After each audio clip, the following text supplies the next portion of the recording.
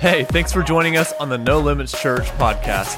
Here at No Limits, we are on a mission to make a difference in the lives of others. We want to help people know God, find freedom, and discover purpose. It's a journey, and we're all walking it together. So, wherever you're listening from, we pray that you are encouraged and empowered by this week's message. Well, today we're kicking off a new series called God Privilege. But before we get into that, go ahead and turn to somebody next to you and say, you made a good choice being here today, and I'm glad you're here. If you're joining us online, I want to say hey to you too. Thanks for being with us. It's great to hear the Word of God over the internet, but if you ever have a chance to be here with us in person, we would love to have you here. For those of you who don't know me, my name's Cade. I'm the lead pastor here alongside my wife, Beth. And here at No Limits, we're here to help you know God, find freedom, and discover purpose. And in this series, I'm going to teach you how to live in God privilege. In other words, I'm going to show you how to live in the promises of God. Anybody want to do that? There's so much available to you as a child of God. So much available to you. So many promises, so many gifts. And here's the deal. You're most likely leaving most of them on the table because of ignorance or wrong thinking. And ignorance is easy to overcome because somebody tells you the truth and now you know, right? But wrong thinking is a bit more challenging. You have to be willing to admit that you're wrong in order to receive the truth. Even when you know that you're wrong, it's hard to admit that you're wrong. I mean, just ask a kid to apologize when they've hurt somebody, and you'll see what I mean, right? Sorry.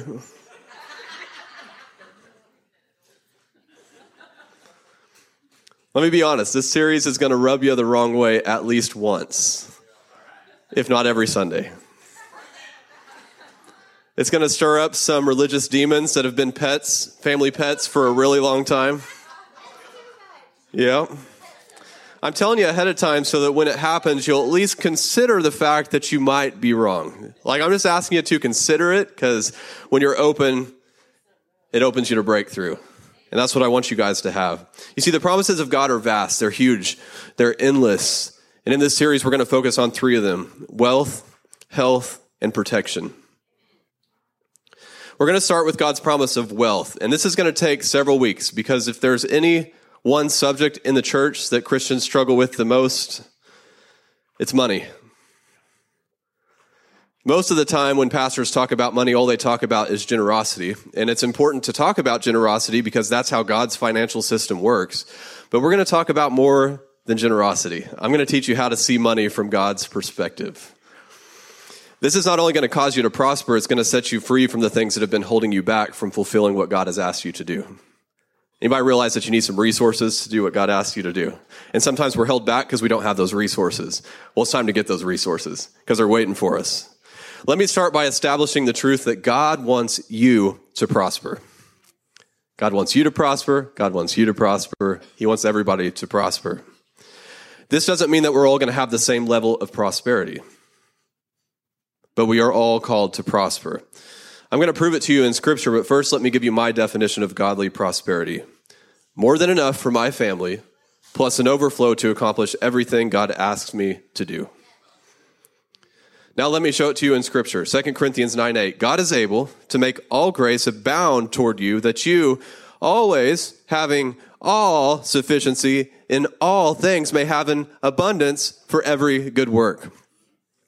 So let's break this down. What does the word sufficient mean? Go ahead and shout it out to me. What does sufficient mean to you? Enough? Everything you need? Any others? What does sufficient mean? Let me show you the definition of the Greek word that was used in this verse for the word sufficiency. This is autarkia, and it means a perfect condition of life in which no aid or support is needed. Sufficiency in the necessities of life. That's good. And this is what it looks like to live in God privilege. You always have all sufficiency in all things. Not a day goes by without more than enough to take care of my needs. That's what that means. So say this with me. God's undeserved favor is pouring into my life and providing everything I could ever need. And that's only part of the scripture. Let's look at it again.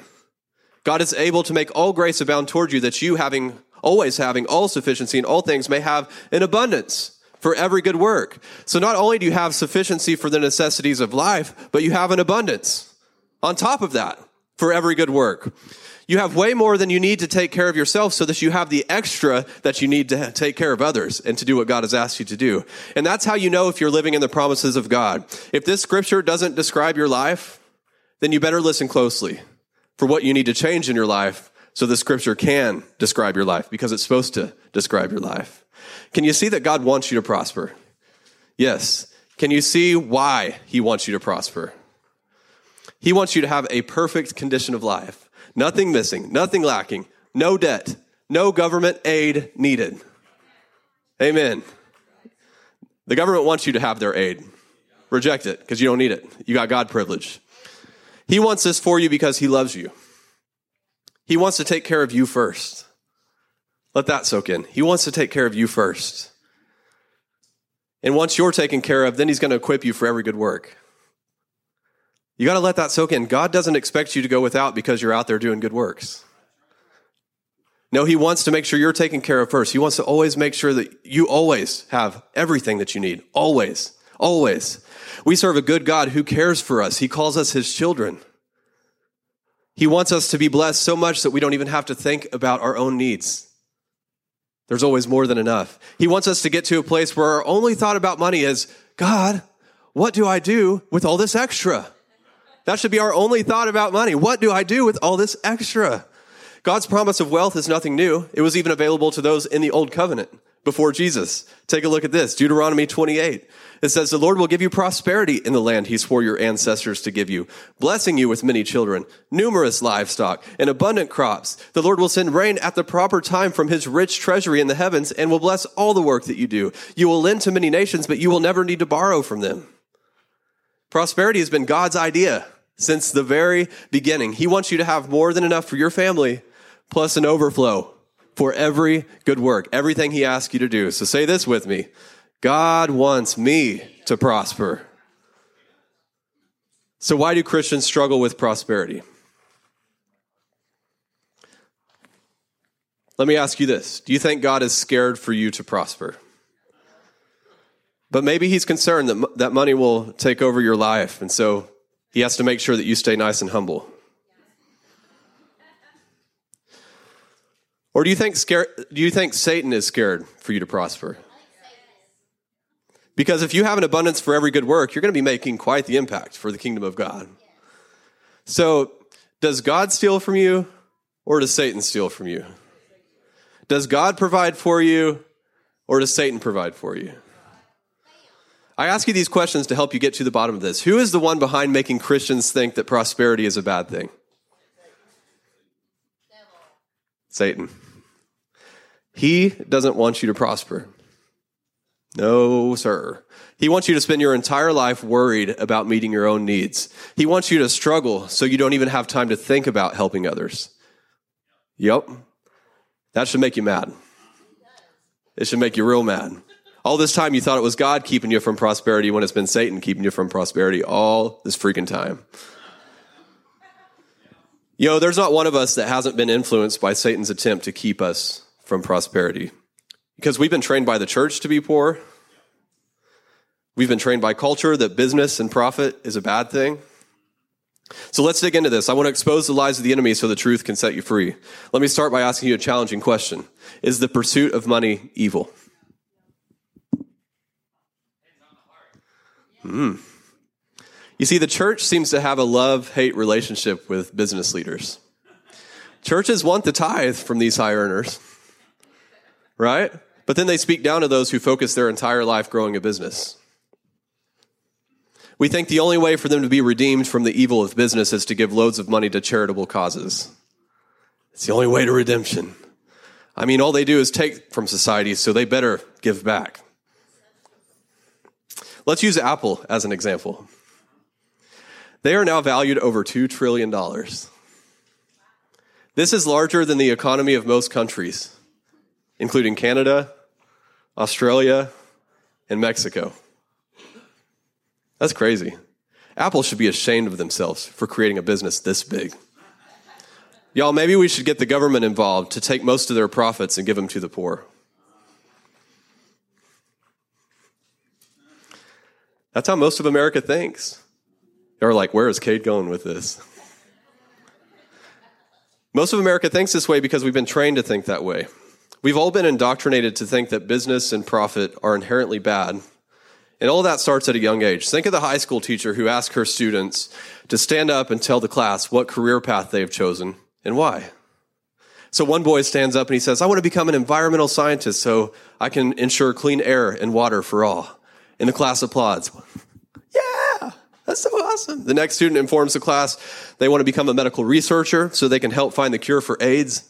Everyone cheers, right? Yeah, that's so awesome. Another student reveals she wants to become a teacher so she can help challenge students fulfill their dreams. And everybody just smiles in adoration of this honorable pursuit.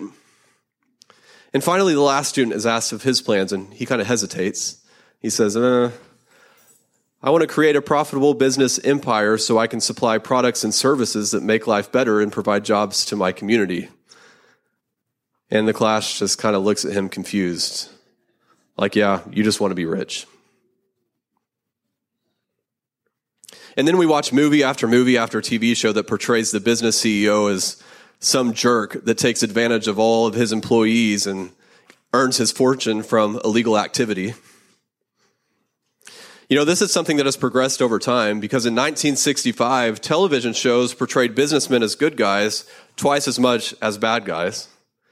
And this reversed in the 1970s when you would see 2 business villains for every 1 good guy. And these days, I don't know if there's any shows that portray the businessman as a contributor to society. Right? Instead, big business has become Hollywood's favorite villain. And last week, we talked about God calling our church to go into all the world through the 7 mountains of influence. And I explained how the 7 mountains determine the culture of a nation. They shape how we think, and they shape what we do. So one of these mountains is entertainment. And can you see how Hollywood has shaped how we think about business? They've shaped it. They've warped it. Because of all these movies and TV shows, most of us think that most business owners are greedy and bad people because of the movies that we watch and the TV shows that we watch. So let's go back to Apple. How have they become the most valuable company that ever existed? Culture wants you to believe that it's because they take from society. Yet I don't know anyone that was ever forced to buy an iPhone. I don't. We buy it because we want it.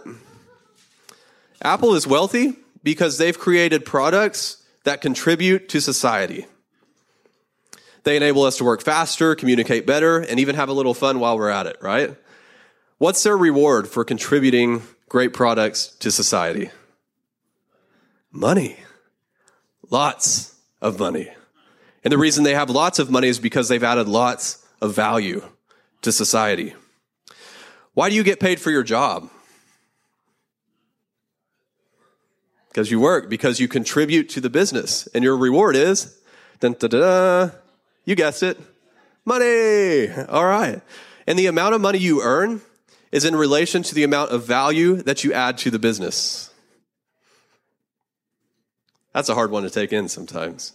You see, if you work a job that anyone can do just after a few days of training, then your contribution is much smaller than somebody who spent years developing a skill on their own time, and they bring that to the business. That's why a doctor gets paid more than a janitor. The janitor doesn't have to spend years developing a skill or pay for continuing education. They don't even have to take their job home with them, but the doctor does. So let me give you a tip. If you want to increase your income, it starts at home. It starts at home. You have to invest your own time into developing skills that will add more value to the business you're working for. And most of us think, but Kate, I don't get paid for that. You will eventually. You will eventually. But you got to invest first. You're going to have to turn off the TV. You're going to have to get off the couch. And you're going to have to spend your evenings developing skills instead of doing all that stuff. You see, learning new skills is frustrating and it's tiring. Man, it's hard, especially when you're just getting started. But watching TV and playing video games, y'all, that's fun. That's easy. It's fun. And that's why most people live a barely enough life, because your income is a direct reflection of the value that you add to the business that you're working for.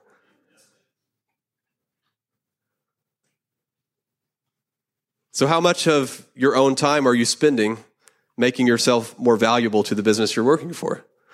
It's my question to you today. How much time are you spending on that? I'm talking about when you're off the clock, right? When you're at home. For example, let's contrast two different photographers. One purchased a nice camera, but only uses it when getting paid to take photos. He shows up to the shoot, he takes pictures, he does a quick edit, and then he's done until the next paid photo shoot. And then another photographer, they bought the same camera. In between photo shoots, she spends her free time taking her own pictures, learning from her mistakes, trying again, and then she enrolls in courses that teach her how to edit the pictures, remove the blemishes, and get the coloring just right. She offers free photo shoots just so she can get more practice with her camera. Who do you think is going to end up earning more money in the long run? You know who it is. It's the second one, because she put in the time and effort to serve her clients better. Let me show you how a Jewish rabbi, Daniel Lapin, explains this. He says, deep within traditional Jewish culture lies the conviction that the only real way to achieve wealth is to attend diligently to the needs of others and to conduct oneself in an honorable and trustworthy fashion. Although there are people who get rich by taking advantage of others, it happens. There are far more people who get wealthy because they are doing a tremendous job serving others. This is hard for us to wrap our heads around because we've been trained to hate business and that profit is evil. So let me take this one step further so you can see that I'm telling you the truth. So over the years, U.S. culture has been trained to be more judgmental about money than any other human pursuit. You might not read People magazine, and actually I hope you don't. But a lot of people do. And what that means is that what you see in the People magazine reflects the values of a lot of Americans. And they once had a cover story called The Greatest Love Stories of the Century. Oh, that sounds so sweet. I can't wait to read that one. And believe it or not, more than half of the couples in the list were committing the good old-fashioned sin of adultery. For example, one of the couples mentioned was Frank Sinatra and Ava Gardner. However, they failed to mention Frank Sinatra's wife and 3 children at the time of this adulterous relationship. And then exactly 2 weeks later, Newsweek published a story entitled Corporate Killers. The story concerned layoffs, and it said, you lose your job and the CEO gets a fat raise. Newsweek mentioned that how 137,000 workers had lost their jobs in the companies that they were highlighting in this story. But what they failed to mention is that the U.S. economy at the time was adding 137,000 new jobs every 3 weeks. In other words, there was a heck of a lot more good business going on than bad business. So here's what our culture is broadcasting. If you cause pain to others while pursuing sexual pleasure, you're going to find understanding and sympathy. However, if you are a business person causing even the slightest discomfort to others, you're condemned and immoral. So American culture celebrates almost anything in pursuit of sex, but tolerates very little in the pursuit of money. And this begs the question, do you really want to look to culture to determine what's moral and what's not? Lord, no. I hope I've convinced you that that's a bad idea. Most of the time, you can look at what culture says is moral and assume that it's not. And likewise, if they say it's immoral, you can assume they're telling you a lie. Back to our question, though, is the pursuit of money evil? Let's turn to Scripture now for the answer. You've probably heard this one before. 1 Timothy 6:10. For the love of money is the root of all kinds of evil. And some people craving money have wandered from the true faith and pierced themselves with many sorrows. So you've likely heard somebody use this scripture to scare you away from money, right? They're like, money is evil. Stay away from it. But that's not what it says. Money is not evil. The love of money is evil. Let me ask you this. Do you have to have money to love money? Are there rich people who love money? Yeah. Are there poor people who love money? Yeah. Can you determine? So you can't determine if someone loves money based on the amount of money they have. You can't determine you can't. Although we like to think we can. I mean, we're really quick to condemn a Christian who drives a nice car or lives in a nice house, especially if they're a church leader or a business person. They must love money. Can I be honest with you? If I haven't stepped on your toes already, I'm getting ready to. I might stomp this time, actually. If you get upset about someone else having nicer things than you, it only reveals that you love money.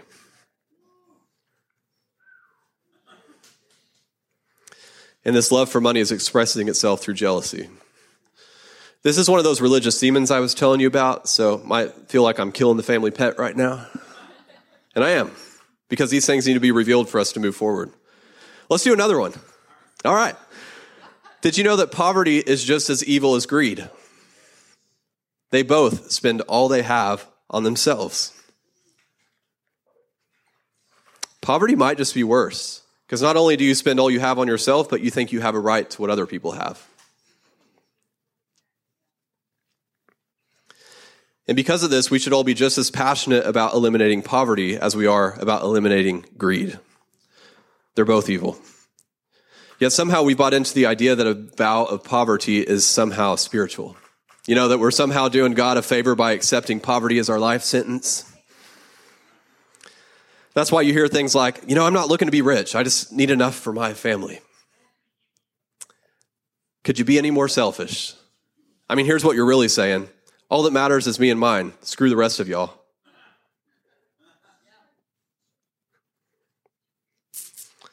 The idea that God expects us to be poor doesn't even make sense, right? God commands us to care for the poor. And I think one of the poorest ways to care for the poor is to be poor.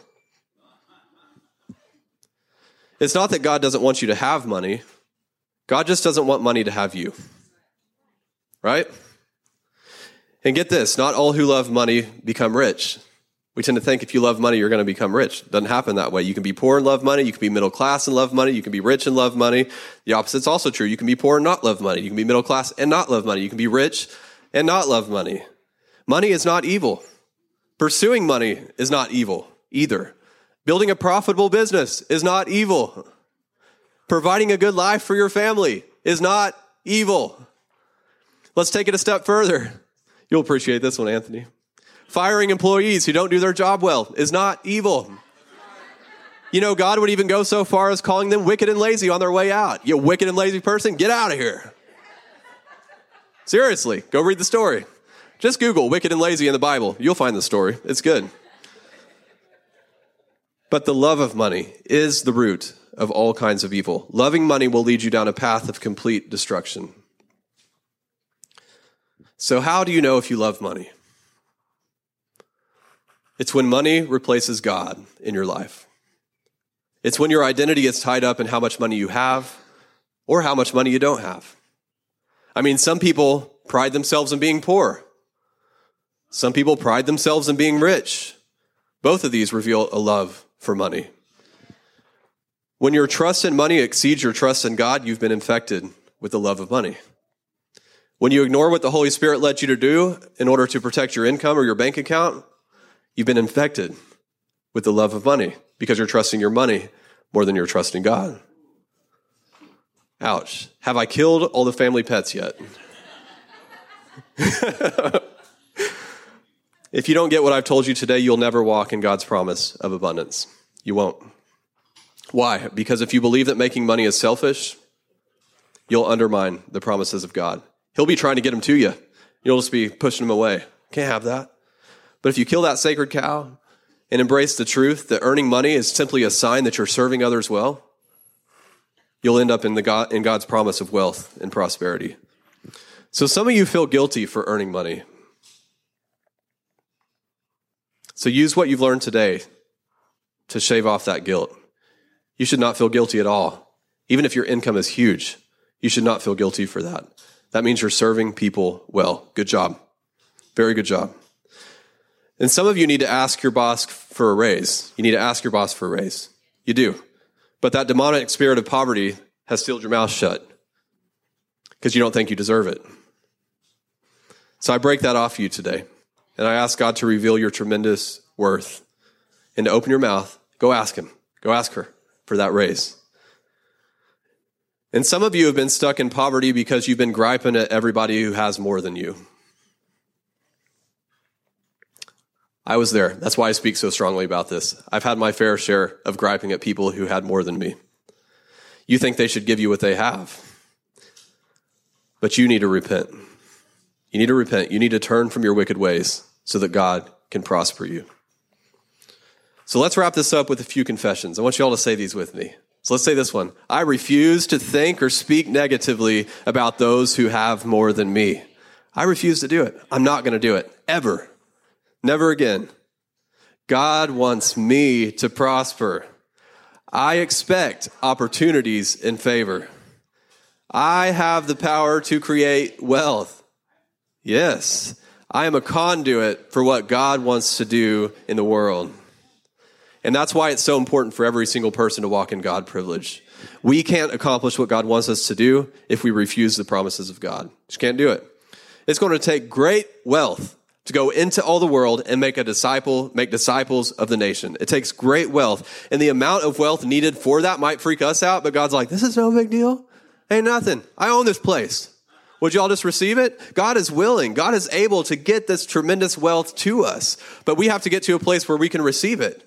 And not only that, but we got to get to a place where we will put in the effort to go out and do what it takes to generate this wealth. Because it ain't going to show up in the mailbox, y'all. You got to get your hands dirty and you got to get busy. He gives you the power to create wealth, though. He shows you the businesses to start. He shows you what to do. Y'all, there's wildly profitable businesses that are going to be birthed right here out of our church. Wildly profitable. Like, it's going to blow our minds. It's going to be awesome. And those who are going to start these businesses are sitting right here or listening online right now. I'm serious. So let's ask the Holy Spirit for direction, because it's time to go. It's time to do this. We're not waiting for anything. This wealth has got to come now. We got to start taking steps now. So go ahead and bow your heads. If y'all cue up that music back there, let's invite the Holy Spirit in to speak to us today. Holy Spirit, we're looking to you for the next step. We're looking to you on what to do. We believe that you give us the power to create wealth.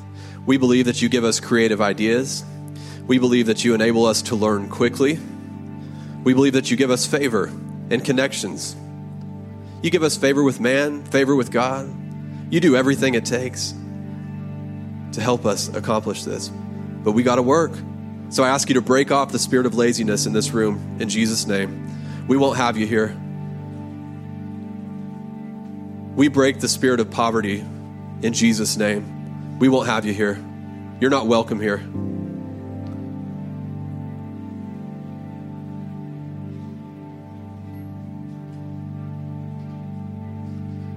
And I break off the spirit of shame and guilt in Jesus' name.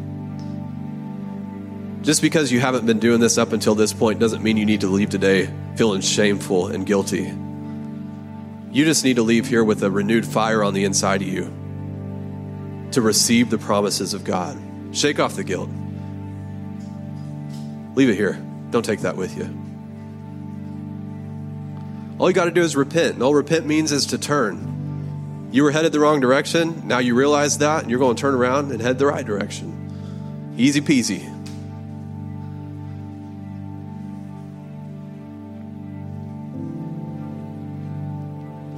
God, I know what you want to do through this church. We can't even dream it. We can't even think it. Even if you took a moment right now to think of the wildest outcome of a business that you want to start, God wants to exceed that. He's like, all you got to do is ask me. All you got to do is cooperate.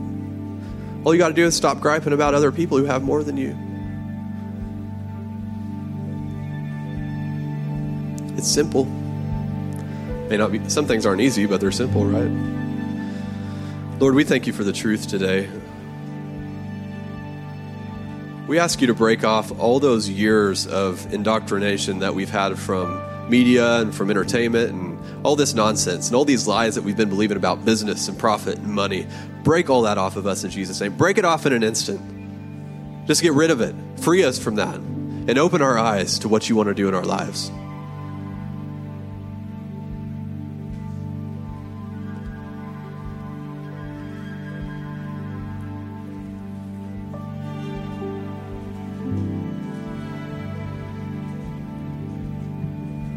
If you believe you're one of those who's supposed to start a business, will you stand up for me?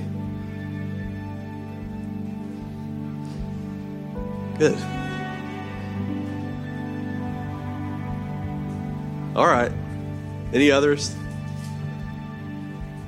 You believe that you're going to start one of those wildly profitable businesses. This isn't a business that's going to fail or suffer. This is a wildly profitable business that you're going to start because it has God's favor on it, has God's hand on it. He's going to walk with you. Doesn't mean it's not going to be hard. You're going to have to put in the work. You're going to have to put in the work. But you're going to have favor along the way, and the outcome is going to be glorious. All those in the room who agree with this prophecy that these ladies and fellas are going to have profitable businesses, just reach your hand towards them and agree with me in this. Lord, I ask you to start now, to fill each of these standing with creative ideas and show them their next step. I know there's a lot of steps that they need to take, but show them their next step and help them to not get overwhelmed with the many steps that need to happen. Just one step at a time, the next step, and then the next step, and then the next step. I rebuke the spirit of overwhelm in Jesus' name. And I rebuke the spirit of inadequacy in Jesus' name. You have what it takes. You have what it takes to do this. This is God telling you this. You have what it takes to do this. I've put it on the inside of you. Now pull it out and walk in it.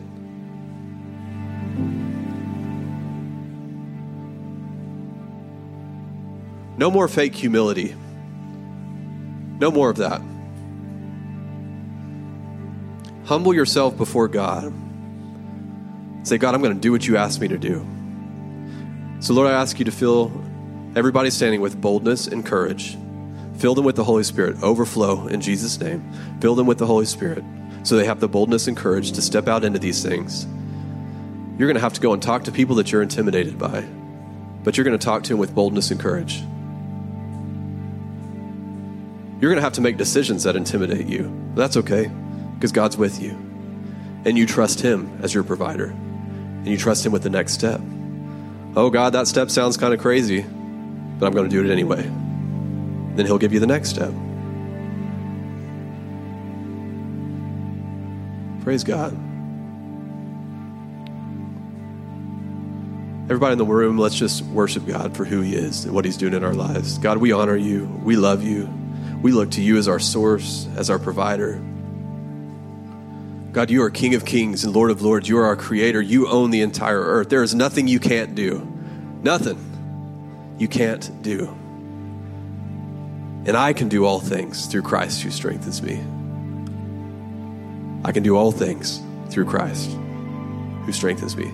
I can do nothing on my own, but I can do all things through Christ. And God, we thank you that as this supernatural abundance comes into our lives, we'll know exactly what to do with it. You'll show us where to put it. You'll show us how to invest it. You'll show us where to give it. We'll just know by the power of the Holy Spirit. Oh, I know what this is for. And we won't hesitate. One last thing, I rebuke the spirit of greed. That's not going to overtake us. I know that's something that Christians get concerned about, that when people start prospering, they'll get greedy, but that's not going to happen here. Lord, surround us with the accountability that we need to make sure that never happens. That we never develop a love for money, but we always just love you and are obedient to you and are focused on you. So we dedicate this to you. In Jesus' name, amen. Thank you, Father. Let's not rush out of this moment. Let's give the Holy Spirit some time. Holy Spirit, whatever you want to do and whoever you want to work through, if the Holy Spirit's leading you to do something, you're welcome to do it now.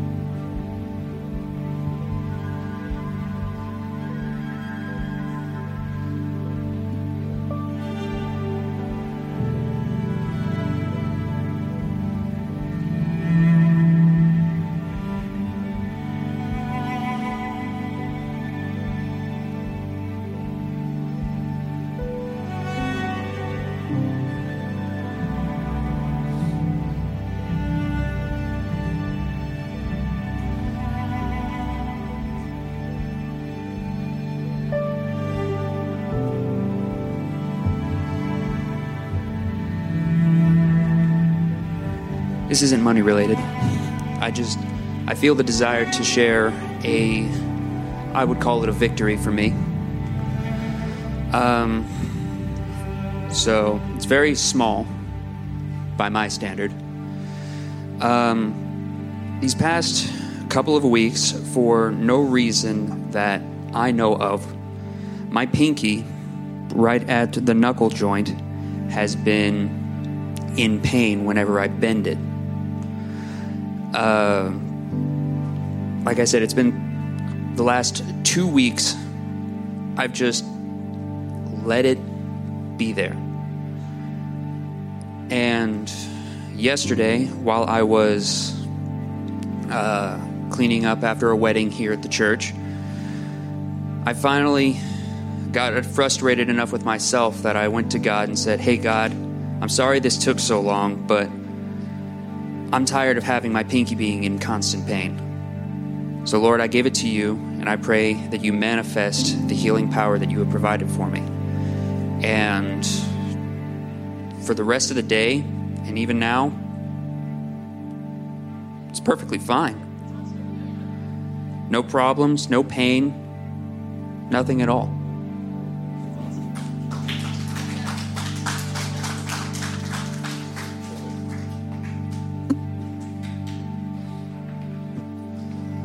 All right, this is kind of money related, right? To follow up on what Kate said. So here's something that you guys might be battling with, and it's indecision, right? So I went to lunch with one of my friends one time, and they asked me if there was anything I could tell them that would help them the most. I was like, hey, indecision is nothing. Indecision is the worst thing. God can't help you if you don't move, and you don't move if you don't decide, right? He can fix bad mistakes, right? If you make a wrong decision, that can be fixed. Indecision can't be repaired because there's nothing happened, guys. So that fear, that indecision, doing nothing is the worst possible thing you can do. Nothing good happened from indecision. Choosing to do nothing is a decision. Don't get that mixed up, right? So sometimes your decision is to do nothing. That is not indecision. Indecision's when you're at the fork in the road and you just lay down and stop. That's indecision. So when you're praying on these things, when you're looking for prosperity, when you're talking about starting these businesses or whatever you're being called to do, if you just stand there, nothing's going to happen. But if you move, even if you mess up, it can be fixed. But if you don't move and you don't go after it, nothing's going to happen. So just keep that in mind.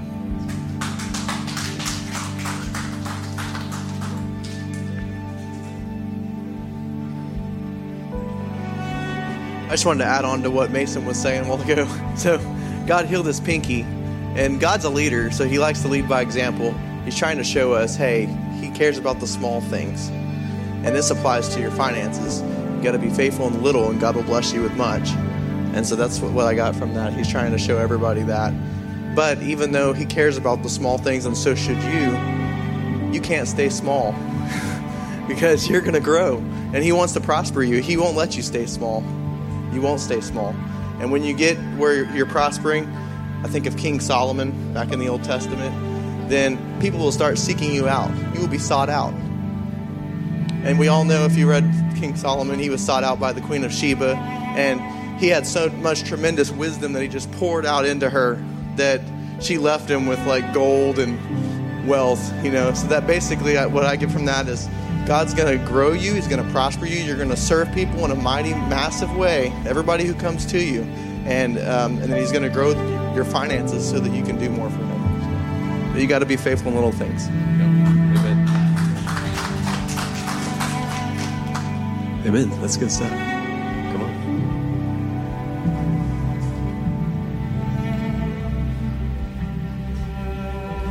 So, in the past few months, the Lord has been working with me about truth and lies, belief, unbelief. We've been talking about it in Sunday school, and so I know that God has put on my heart to start a business, and I was passionately about doing it. I had the passion about doing it.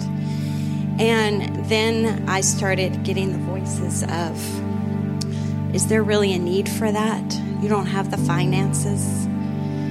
So it was this little voice, these voices that come in and discourage you from moving forward in that very thing that you know God put on your heart.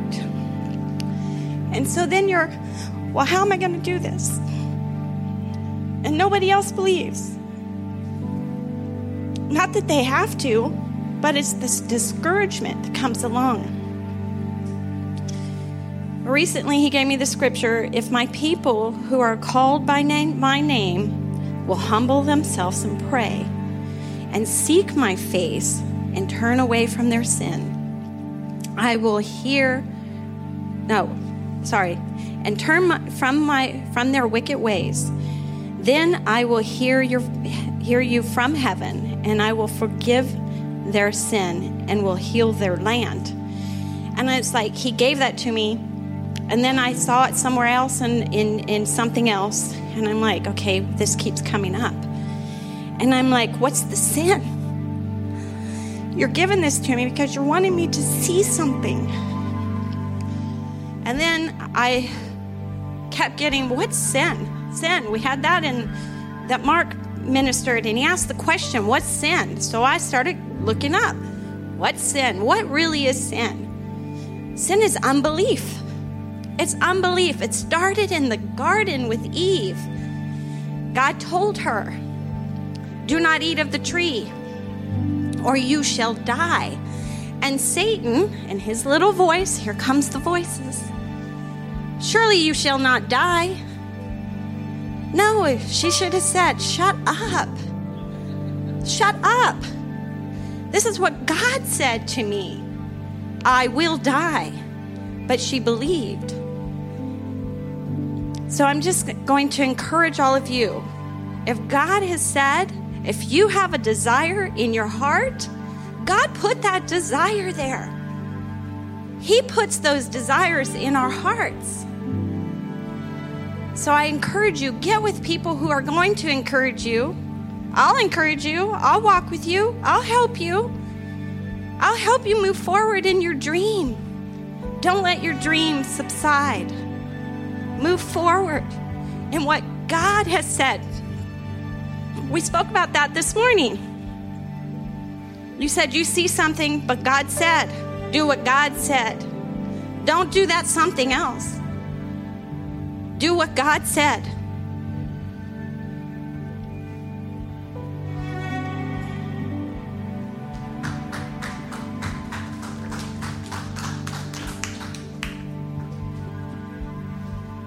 Jason, you got me excited. I thought you were heading up here.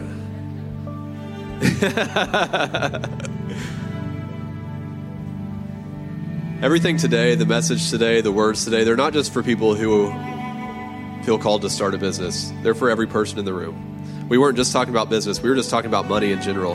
So let me tell you something.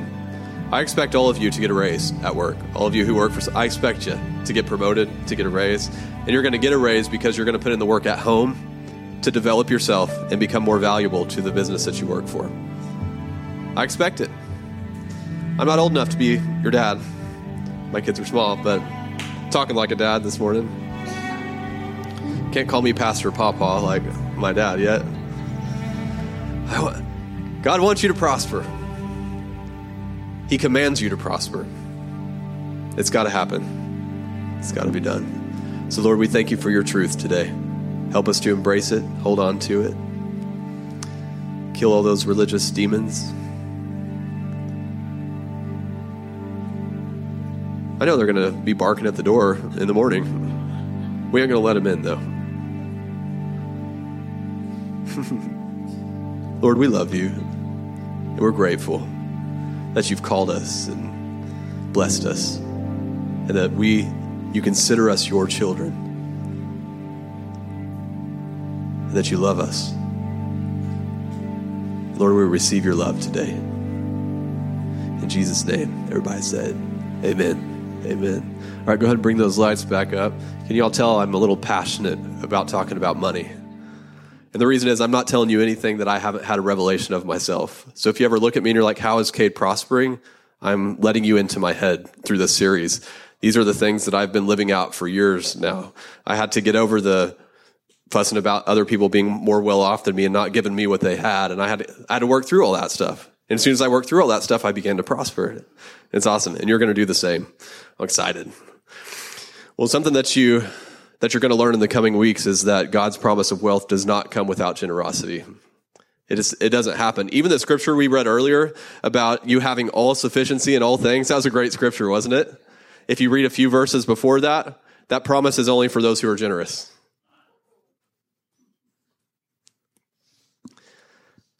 So I'll explain that in detail as we work through this series, but you might as well just get a head start by going ahead and deciding now, I'm going to be faithful to be generous right here at church with the people here at church. I'm going to be generous whenever I go out to eat after church. I'm going to give them a good tip. I'm just going to start being generous.